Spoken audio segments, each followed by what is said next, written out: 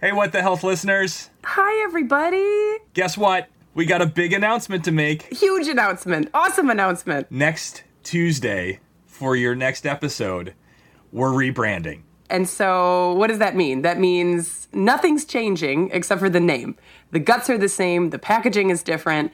Instead of What the Health, now we're going to be called Your Doctor Friends, because that's what we are. We're your doctor friends. Totally. It's still Julie. It's still Jeremy. It's still all the awesome information you're looking for. Yes. But now we're just your personal doctor friends. It's awesome. And with that, we also have, is it trailer 2.0, Jeremy? Oh, the anticipation was killing me. We recorded a new trailer, audio and visual, so we'll be able to be putting that later this week so you can listen to it on the feed here. Please subscribe to the feed. That way it'll go seamlessly. You don't have to go looking for us after next week when we have a new name, but it's the same people. It's your same doctor friends. And then we'll be posting the video on all of our social stuff. So please, please, please subscribe and follow it. And we're so excited. We're so excited. Yeah. Literally hit the pause button right now. We've done this before. Julie and I will not leave. No, we're right here. Hit pause, hit the subscribe button wherever it is on the podcast you listen, because next Tuesday when our new episode comes out, we don't want you to have to look for us. We want to be your doctor friends that just show up right in your feed with all the awesome stuff you're expecting. All the awesome stuff. All right, wait for a second. You hit pause. And we're back, and we're still here. Yeah, good job. All right, on with the episode. The last episode under the title, What the Health? It's a good one. Let's go. End of the era, on to the next. Yes. Hey guys, it's me, Julie. And Jeremy. And we're still asking, what the health?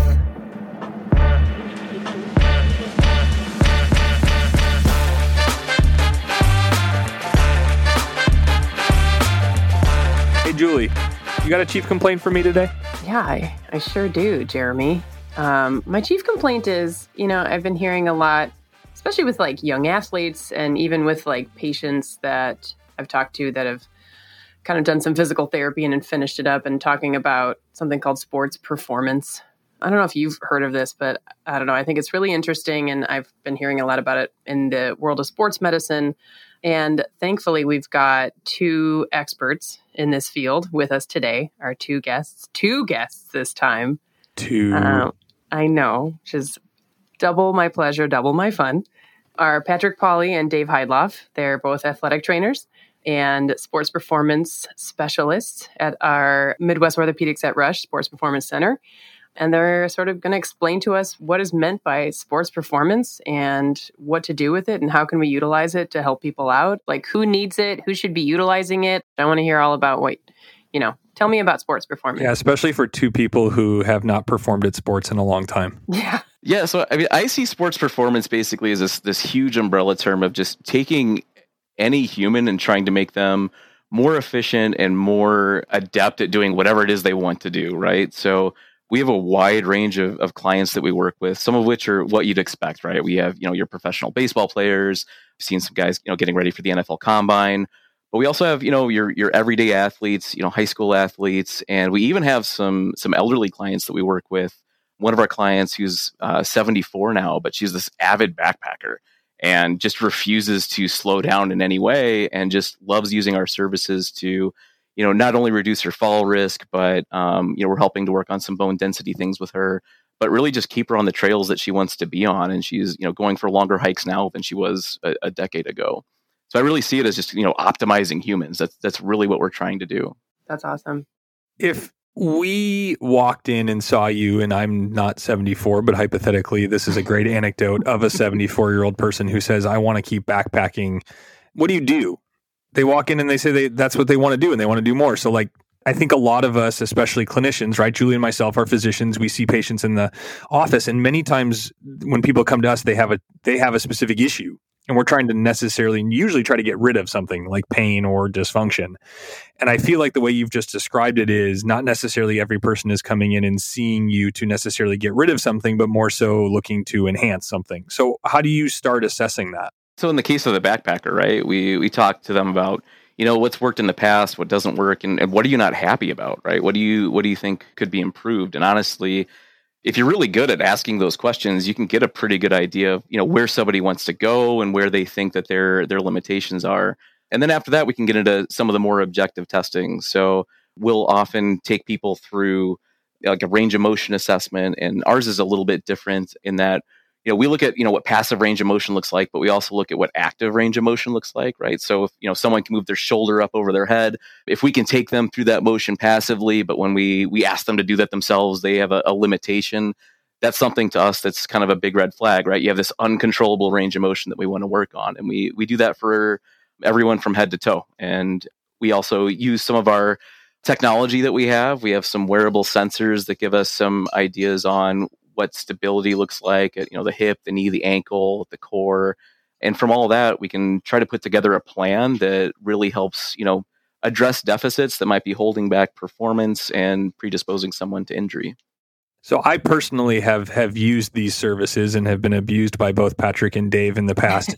And one of the things that Patrick took an early liking to, and I guess, Pat, I don't know if you're still doing this, but I have to imagine you are, was all of those functional range of motion training. And I'll let you talk about the acronyms and things like that. But are you still using all of these, like trying to end range of motion, get functional end range of motion type of activities? Yeah, for sure. Like Dave said, the big difference between flexibility and mobility is like flexibility is where someone can take you versus mobility is where you can go. And we don't want to have all of this uncontrollable range of motion. So typically on day one, we'll look specifically at the shoulders and the hips, depending on what kind of athlete it is. But then if they're missing some passive range of motion that they might need, we'll take them, and you're familiar with PALS and rails, which is... There they are. There they are. So PALS is progressive angular isometric loading, and rails is regressive angular isometric loading. And you stretch for at least a minute, and then we'll fire all of the lengthened tissue on one side for a prescribed amount of time, and then all of the shortened tissue on the other side. And typically when we fire that shortened tissue on the other side, there's a fair amount of cramping, which is quite uncomfortable. I can attest to that. Yeah. But, fun. I want to watch Jeremy do this. Yeah. I cramp quite a bit. So yeah, it is fun to watch. Yeah. I think it was the second or the third session that you had. You're like, well, you really want to make sure that I'm doing this right, huh? I'm like, yeah, we're going to do this every time you come in and make a big difference because, we don't have a quick fix for it because what we're giving as people is a system. And over the course of weeks and really even months, we're going to make serious structural change and give you that active range of motion that we're looking for and follow it up with what we call those CARs, the controlled articular rotations, which is telling your brain where your body can move, where each joint can move so that it can put all of the stuff together when you go out, whether you're throwing a baseball or, playing soccer or basketball or golf, whatever it is. Yeah, you explained this to me at one point, and I actually use this with all my patients. And even with athletes, I just think it hammers home so much. But all of the flexibility training and when we're doing evaluations, and I have to say, even when I see in physical therapy offices, we do all this range of motion stuff, but it's never functional range of motion. I shouldn't say never, that's a strong word. But when we go to load something and we want to do it for a sport, so let's just say a basketball player is going to go up for a jump, or in baseball, they're going to run to first base and extend out. Like they're taking their muscle, they're putting it on full stretch, and they're loading it at the same time. And when you described what we were trying to do is get to my end ranges of motion and then put force through it, it really hammered home like, wow, I don't think I can load my muscle without it basically falling off my bone unless we work on this. When you're in sport, you're moving so fast, you're getting into these ranges that you can't control. But if you've never trained it there, then that's when you're opening yourself up to injury, which is why it's uncomfortable and you're on the floor and you're cramping and you're like, what am I doing? But at the end of the day, what we're doing is we're trying to, like we said, increase that active range of motion and make you as bulletproof as possible for when you get out on the field.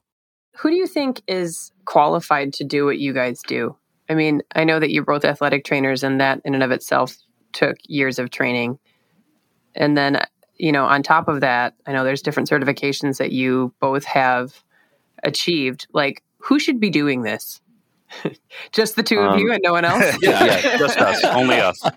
No, seriously, like, who would you, in this field, like, who do you think would be qualified to provide this treatment effectively and safely? even the term sports performance is kind of a misnomer, right? It kind of lends itself more to like the enhancement side of things. And where I see our particular role is really in that like kind of like recovery and optimization space. And for that, obviously I'm biased towards athletic trainers being one and working with, some of the best that exist in the nation. I'm obviously very biased towards that, but, I've worked with a lot of, personal trainers over the last couple of years too, that they understand it, right? They get it. And I think that the wealth of knowledge that exists today, right? The democratization of knowledge that's happened with the internet and social media and everything like that, it's been this double-edged sword where the people that can take that knowledge and apply it effectively, I think are in a good space to give this type of advice of how to progress back from injury.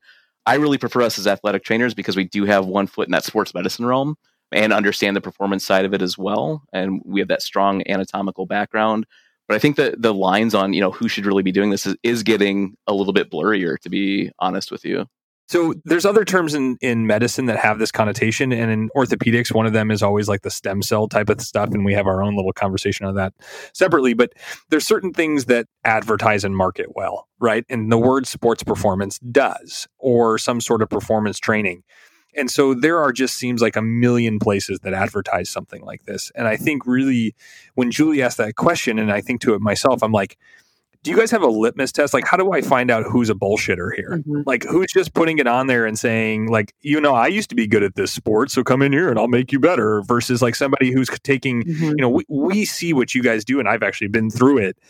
And it's data driven and it's following specific guidelines and it's using the data to try to then enhance performance, but also prevent injury. So like the injury prevention side of it. So how do we get rid of the bullshit? How do we walk in and know within a session and know this is bullshit? Well, I'm a huge fan of having objective data to rely on. And I think that that's a huge part of what we do. And then, once you get into the treatment side of things or the training sessions, I think just asking questions, right? Why am I doing this? If you don't understand the purpose of it, ask the question and see if they can answer it and see if it sounds like, something that's reasonable, right? And most people have a pretty good BS detector and can tell when people are sidestepping the question. So I would start with those two main things. What do you think, Patrick? One of my big things is if there's someone that acts as if and is very militant in their way is the only way, and they know everything, then you might want to, look somewhere else, or at least keep an eye on what's going on. Because I always tell people that, whether it's myself, Dave, or Sean, we don't have egos when we're in there. And if we don't know something, we're going to tell you, and we're going to talk to each other, or we'll reach out to, our doctors or whatever it is. I think you've got to find someone that has some humility and a little humble pie served every now and then.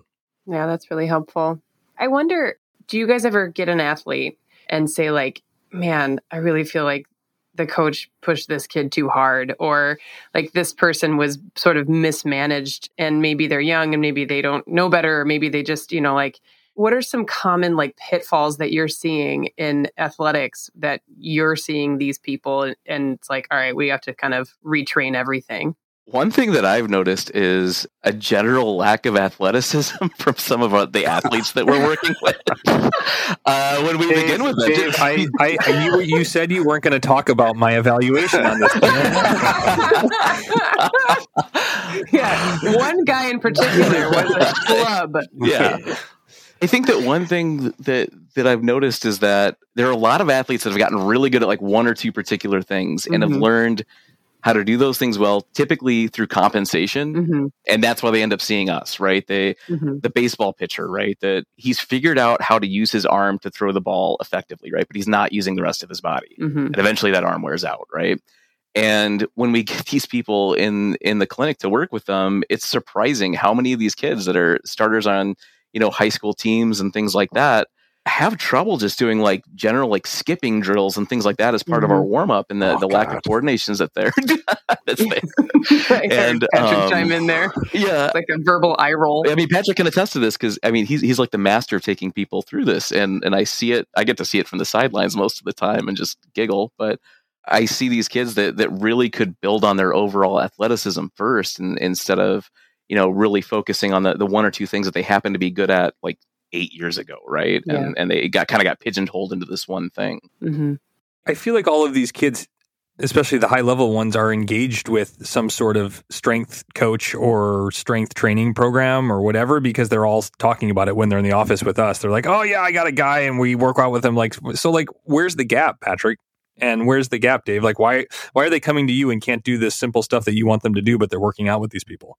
I think one of the big things, like with some of the strength training stuff specifically, is you get strength trainers that want to put everyone almost into a bodybuilding program, right? And want to work everything in, what we consider like one, maybe two planes of motion, right? Where if someone's only squatting, only deadlifting, but then you ask them to like rotate to throw a ball, things fall apart, right? The second that we're not doing everything in a perfectly straight line or just working strictly on vertical jumps, things tend to fall apart there. That's huge. I think that's huge. That's a huge missing component. I think, again, kind of going back to the previous question too, I think we're not getting, in some cases, proper evaluations to begin with, right? We don't know what these kids' limitations are, and we're expecting them to go through, do these, CrossFit Olympic style workouts when, their ankles don't move. I mean, that's the thing we see all the time. We see so many people that have had ACL tears or, recurrent patella dislocations, and like 9 times out of 10, no joke, their ankles don't move even after finishing with physical therapy. Their ankles still are incredibly stiff, and again, they're compensating them because of that, and they don't have the prerequisites really to be doing the type of training that they're doing. That is so cool, guys. Just talking about the different planes of motion is just so awesome. And then thinking about the body parts above and below, and just all of those things that again, in the way that the American healthcare system is set up, is like the physician is rarely spending the time to look at those things, because again, they're invested into the symptomatic part. And then in physical therapy, the goals, a lot of times the objectives at the end are generally speaking not those things either. And it's not meant to single out that there's not therapy that's doing all of that stuff, but we're talking about a ton of people, right? And it's an oversight. I think a lot of people want to, do the sexy exercises that they see on Instagram. But at the end of the day, when you come in and like Dave said earlier, if you haven't been assessed, like, can you shoulder flex? Can you internally rotate your hip? All these different things. Can you hip hinge? And if you can't hip hinge, then you can't do most of sport, really. Julie, can you show us, can you hip hinge? Is that just twerking? Yes, exactly. Well, I mean, any of these strategies would be dependent on buy-in. You know what I mean? Like, right. You're not going to get results unless you actually do this shit. Yeah, that's the thing, right? I spent almost a decade in the field, and we implemented some of these programs. Like a really popular one is the FIFA 11 program, and we did that with our soccer team. And the years when you had the type of team leaders that would take everyone through that and actually call people out when they were being lazy with it, we anecdotally saw some pretty drastic reductions in injuries, right? And even the ones that we saw, it seemed, again, anecdotally, that the severity was decreased, and it was, all from just the diligence of putting in an extra 15, 20 minutes, a few times a week. But yeah, like you said, the buy-in's tough, prevention's not sexy. And that's why, we can kind of circle back here, but that's why sports performance is the preferred term for what we do. Yeah. But the truth is if we address the things that are predisposing you to injury, right? Those are likely going to make you a better athlete, not only because it keeps you healthier and on the field, but, again, if we go back to say, like, your ankles don't move. Now all of us here know that, that's a huge injury risk for all kinds of stuff, right? Like patella tendon, even if something minor, like, some tendonitis, all the way up to, something catastrophic, like an ACL tear, right? But if we can address those ankles, not only will we reduce your risk of injury, but that gives you access to a whole other joint to perform motions on. It gives you more variability when you're cutting, pivoting, things like that. It gives you a better chance, more access to more tissue, right? For when you're, cutting, pivoting, jumping. It gives you access to more muscle fibers, right? More crossover to access to get more power and energy out of your motion. So, I mean, we can kind of hit both things at the same time. We're just going to call it sports performance because, again, the injury prevention is, no one wants to pay for that. Well, right. So the motivation here when you guys have people coming in, right, is they're paying for it, right? So this isn't covered by insurance. And so, a lot of times when I'm using it, I tell people it's like you're paying for a personal trainer, but you're getting objective data with it, right? I mean, it's not just come in and do what I think is right. So, I think that what you said in the mass when you're with the high school team is going to be a lot harder than when somebody walks in the door and they're paying per session to be there. Like the kid, they're going to be much more invested in it. Yeah. Have you seen this model done elsewhere? Are you guys seeing this pop up across the country anywhere? Because obviously, Julie just kind of set up this nicely, but like you can't get to everybody. Mm-hmm. I'd love to say that you guys are going to get so busy that you can't see everybody and there's just going to be a line out your door, and that would be wonderful. But at the end of the day, like this is stuff that people should be doing. Is it happening across the country? Yeah, I mean, we see it in certain spots. I mean, we have competitors, right? People that, we pay attention to what they're doing, and they're doing great work where they're at. But yeah, I think it's something it's missing in a lot of areas, right? I think we're lucky here living in a large metro area where we have access to a lot of these types of services. But I mean, you get, probably more than 30, 40 miles outside of the city. I think it gets really hard to find, this is going to sound really egotistical, but like the high quality of care that we're giving and the continuity of care to get you back to sport. I don't think you're seeing that in a lot of places. Talk about the model. I think introduce people to the concept of how you work, because you're part of our practice in a way, right? So we have our orthopedic practice that we've introduced in the past, but you guys work closely with physicians, and you're not just like personal trainers who deal with people. So like explain how you work closely with doctors and how that works. So we'll get referrals. Typically, like the bulk of our clients are ACL reconstruction, then like some kind of Tommy John or labor repair. And they will come in for an assessment at 22 weeks after ACL reconstruction. And then for the throwers, it'll be basically once they're throwing from about 120 feet, pain-free. And we'll do an assessment on them using the Dorsavi system that Dave had mentioned earlier for the ACL reconstruction. Then we do 3D motion analysis for the throwers. So we get a ton of objective data for them. We talk to them about what it is, the deficits that we're seeing, and then, kind of explain how we can help them moving forward. Julie, when you see patients in the clinic, how do you use this? So like from the other side, right? So they're getting the patients referred to them, and it sounds like a lot of post-operative patients. We don't do surgery. Talk about what you do. To be honest, most of the folks that I've sent your way have been my younger athletes that are trying to return back to sport either after an injury, or the kids that I see having issues are kids that are still kind of growing and developing a bit too. So having them kind of like work around their Osgood-Schlatter syndrome, or work around their patellar tendonitis, or work around their little league shoulder. So like things that really are probably only happening to them for a few years, and then they're going to kind of grow out of it. But those are really, really important years for these young athletes. It's probably like their high school years. So I've utilized sports performance a lot for that group of young people who may just have a thing that's going to be annoying that I don't want them to have that get in the way of their ability to play.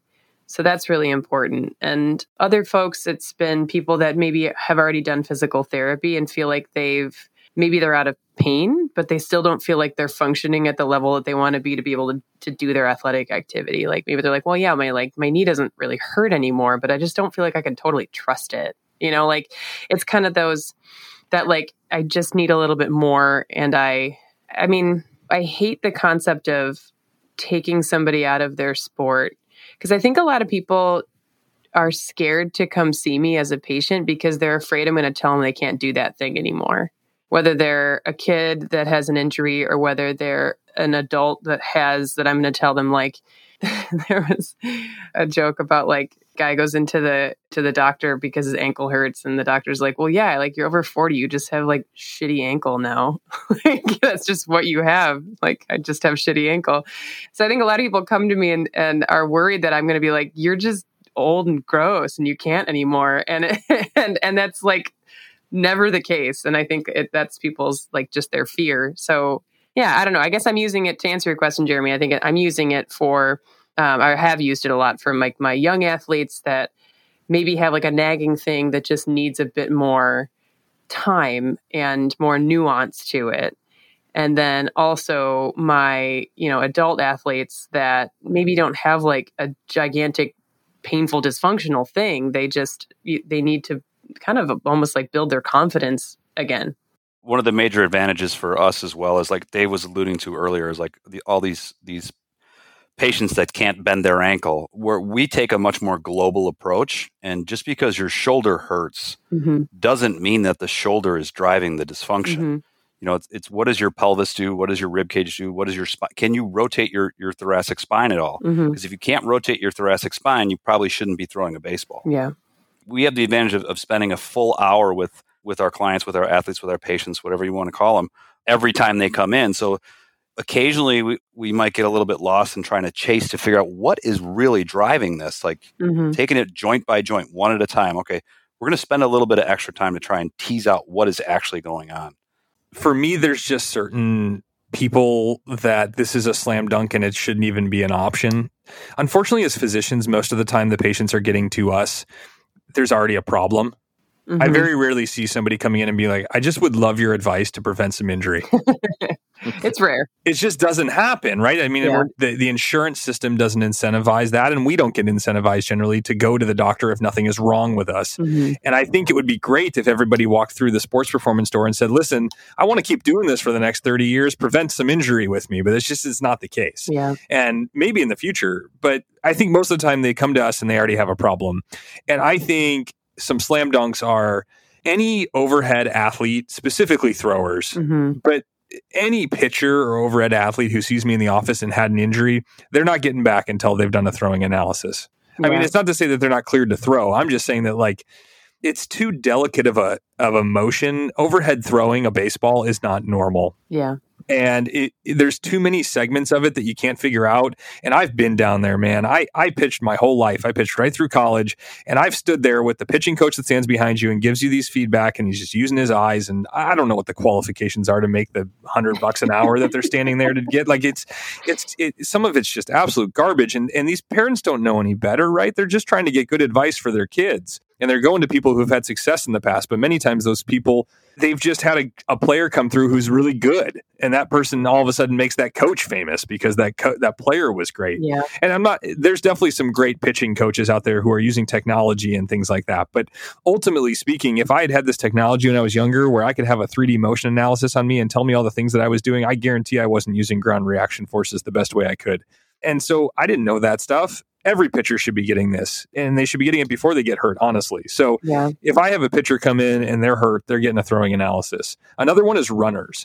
Chicago is so full of runners, man. Everybody loves to run here. And the thing about runners, in my experience, is runners like to run. They just like to run. They don't like to do anything else. And again, and I don't mean to hate on that, but Dave already touched on the fact that rotational and lateral stuff is so important. And so anybody who wants to be a runner, you're getting a running analysis. Like, why would you not pay a few $100 and have somebody tell you all the reasons why you're going to get injured? I just don't understand why you would do that. You're paying that in shoes. Once you're on our side of things and you see people and you assess them for dysfunction, you can't unsee that. So then when you're like on the running trail and you're like, oh God, no, like you see someone running like Phoebe from Friends and you're just like, no, have you not blown out your knees already? If you listen to us and learn what we tell you, you'll hate running around other people for the rest of your life. I guarantee it'll ruin it for you. That's a Dave Heidloff guarantee. I just hand out your card on the trail. Here's Go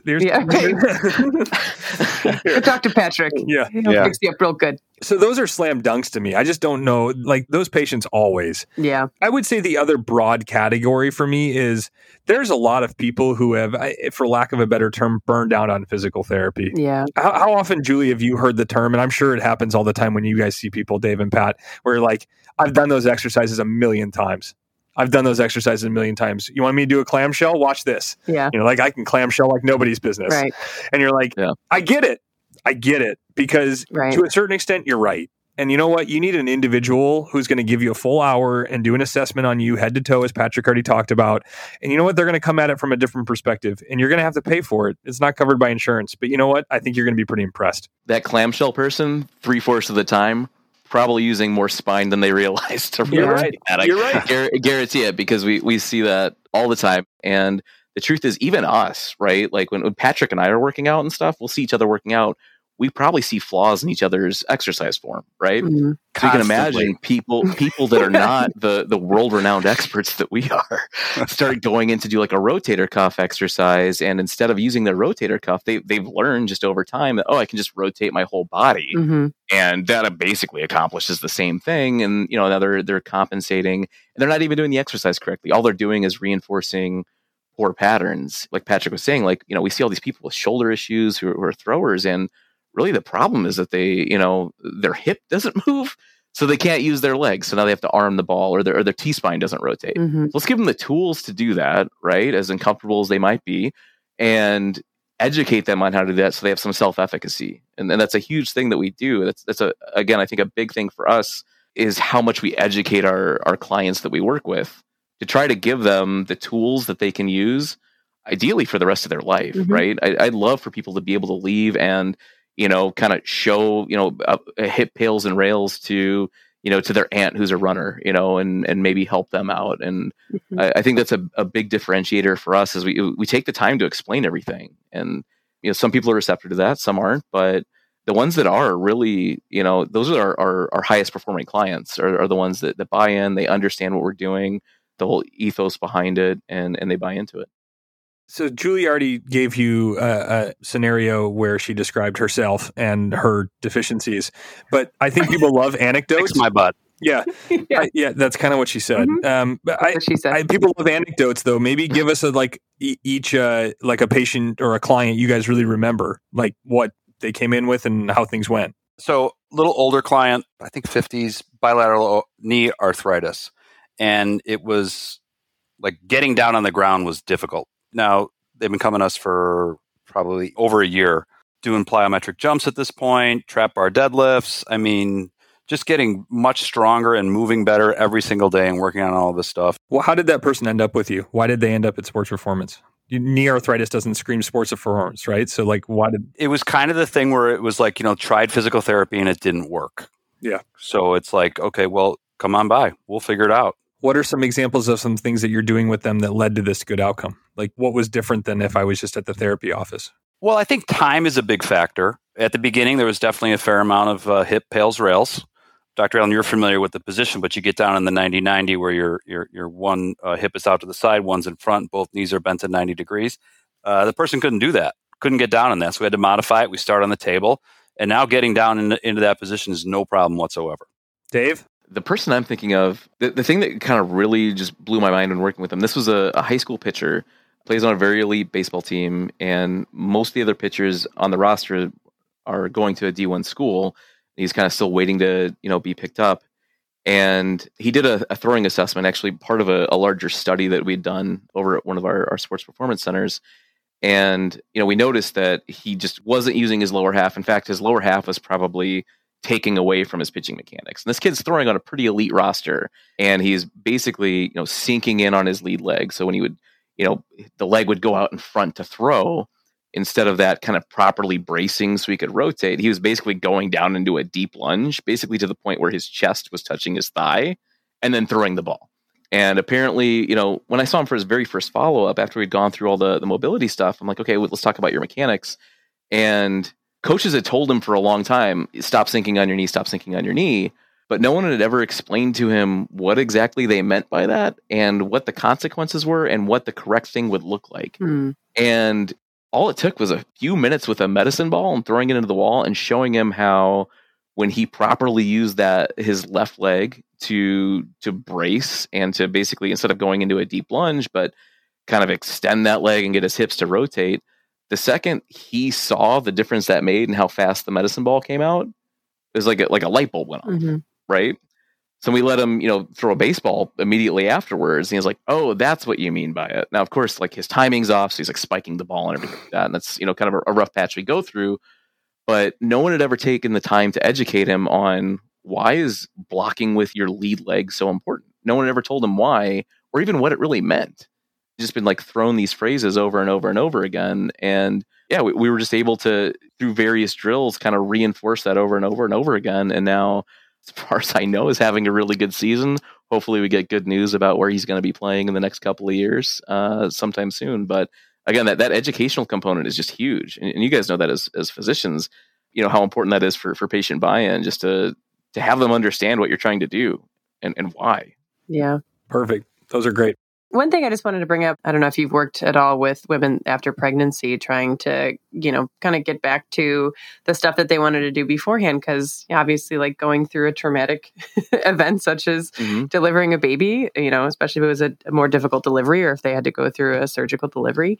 I don't know, have you seen any postpartum women or women that are trying to get back to their sport after having a baby? anecdotally speaking too, right? Like women who have a baby want to get back to exercise, and generally speaking, Julie, you and I talk all the time how about like weight loss counseling is pretty shitty. Like think about like exercise counseling and how shitty exercise counseling is. It's just like, I know. oh yeah, you're cleared. Go back. You can exercise. Just go exercise. Do what you want. And like the vast majority of women who have just had a baby, or frankly, people coming off injury, they're like, so what does that mean? Yeah. So I just think the concept of having guided return to activity is super helpful, and knowing that you can go to a place where they're using active data and they're under, the purview of an academic center is so much better than just finding your local, personal trainer situation. Well, there's that, and there's there are modalities that we use too that would be really beneficial to that population as well, right? We talked about the difficulty with intra-abdominal pressure, and while we're working to build that back up, a lot of people don't want to wait for results, right? So there's something that we use pretty frequently called blood flow restriction training, where we put these cuffs on the legs or the arms, and it doesn't cut off blood flow, but it does make blood flow a little bit more difficult to get out of the limb. Restricted. Restricted, some would say. Okay. The R part, yeah. So anyways, it's a modality we can use to help build strength, build muscle in ways similar to heavy lifting without actually putting people at risk with the heavier weights. And that's a good bridge, right? To get people back to where they want to be, whether it's CrossFit or whatever they're getting into. Yeah. I want to hear more about your toys, because you have blood flow restriction, and then you've talked about the Dorsa V stuff, but I want the eccentric machine. Can we talk briefly about the eccentric machine that almost killed me? So the eccentric machine, that's a flywheel machine. And if you've never seen a flywheel machine in action, they're absolutely brutal. Is there stuff on YouTube? Can people YouTube this? Yeah, absolutely. Look up eccentric. It's spelled EXX-entric, E-N-T-R-I-C. But basically, it's a what? It's a large spinning plate with a belt basically attached to your body. And, you can do basic things like bicep curls or squats. But the trick with the flywheel is that the resistance is dictated by how fast you're spinning it. So that means if I stand up from the bottom part of a squat slowly, it pulls down very slowly. It's very easy to control. If I stand up with a lot of force, you can go max effort force. It's going to pull you down with almost that same amount of force. Oh, wow. So it's completely self-dictated. So you can essentially do 1 rep max after 1 rep max after 1 rep max. And obviously your intensity is going to decrease over time, but so does the resistance. It kind of matches what your output is, which if you give it high effort is absolutely going to murder whatever part of the body you're working on. It does. That I can also attest to. Also, if you don't know what you're doing, it may murder you. Yeah, right. Yes. Literally. Yeah. But that machine is the best. And so just, I think a little bit of a glimpse into like some of these special things in these tools that they have that are data supported, that again, you don't find at your local necessarily physical therapy, or certainly at a personal trainer or whatever. All right, let's go into rapid fire round. I have one serious question, and then we're going to ask you questions that are not serious. But all right, so just finish up. We like to do a summary thing. Tell us one piece of advice you give to anybody listening in terms of sports performance or this type of field. I think it would be to kind of not to alarm or scare Bears fans, but trust the process. No, there's no quick fix. You got to be dedicated. You got to put the work in, and embrace the suck, as they say. Man, you're all over the Chicago acronym. Well, I like there it. You go. I like it. I'd say be your own advocate, because honestly, you know your body better than anybody. We may be experts in what we're doing, but I don't know what your body feels like, and that's not in the creepy way that it just came out. But we didn't take it that way, man. you know what's going on with you better than anybody. Speak up for yourself. Ask questions if you don't understand, because most healthcare providers are going to be more than happy to explain what they're doing and why. And if they can't, find those answers from someone else. And building off of that, recovery is incredibly important. Yeah. I read a quote once that I've never met a undertrained runner, only an under-recovered runner. And I was like, God, that's so true. Perfect. That's a great way to put it. I mean, each workout should match whatever your maximum recovery can be afterwards. Dave, last book you read for fun? The Martian. Patrick. Oh, poop potatoes. Scale. Yeah. Mine was We Poop on the Potty. No, I'm just kidding. Toddlers. All right, Julie, you said you had one. What do you guys listen to in the car on your commutes? Listen to a lot of podcasts. I like Cleared Hot. Andy Stump's former Navy SEAL. He has some great guys on there, and just cool stories and a lot of fun. It's a great podcast. Cleared Hot. Cool. This is where we get recommendations, honestly, personally. Totally. I love it. Dave. What's keeping you awake in the car? Also a big podcast guy. There's a baseball podcast by a guy named Eric Cressy called the Elite Baseball Performance Podcast, I think. Really good stuff there. It's great because you get to hear how high-level professional kind of distills things down for other people to hear. And if not that, then probably like hardcore rap. Nice. Patrick, one exercise that you tell other people to do that you physically can't do yourself. We do an anti-rotation RDL where you have the band is, if you're going to do an RDL, the band's on the outside leg and it's trying to pull you in, but it just absolutely destroys your down hip. I only demonstrate like 2 of them. I can demonstrate any exercise 2 or 3 times very well, but then I make people do it like, 3 sets of 10 or whatever. Outed. Dave. Patrick gave me some stuff that he actually got from Dr. Bruni's husband.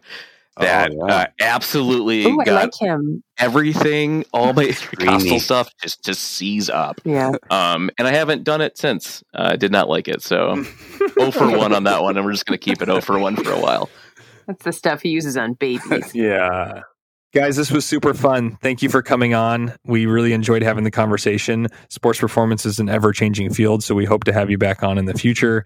For those listening, do you want to give a reference on where they can find you and get more information? Go to rushortho.com/SPC.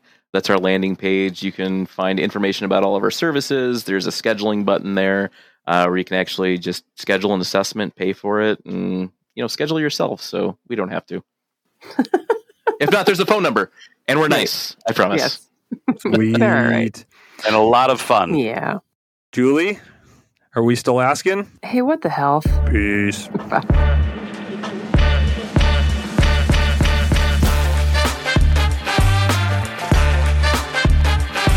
The amazing music is credited to SkillCell with Pixabay licensure. What the Health podcast is meant for educational and entertainment purposes only. The contents of this podcast should not be taken as medical advice to treat any medical condition in either yourself or others. Please consult a medical professional for any medical issues that you may be having. The contents of this podcast are the opinions of the hosts only and do not reflect the opinions of their employers or affiliations. This entire disclaimer also applies to any guests or contributors to the podcast.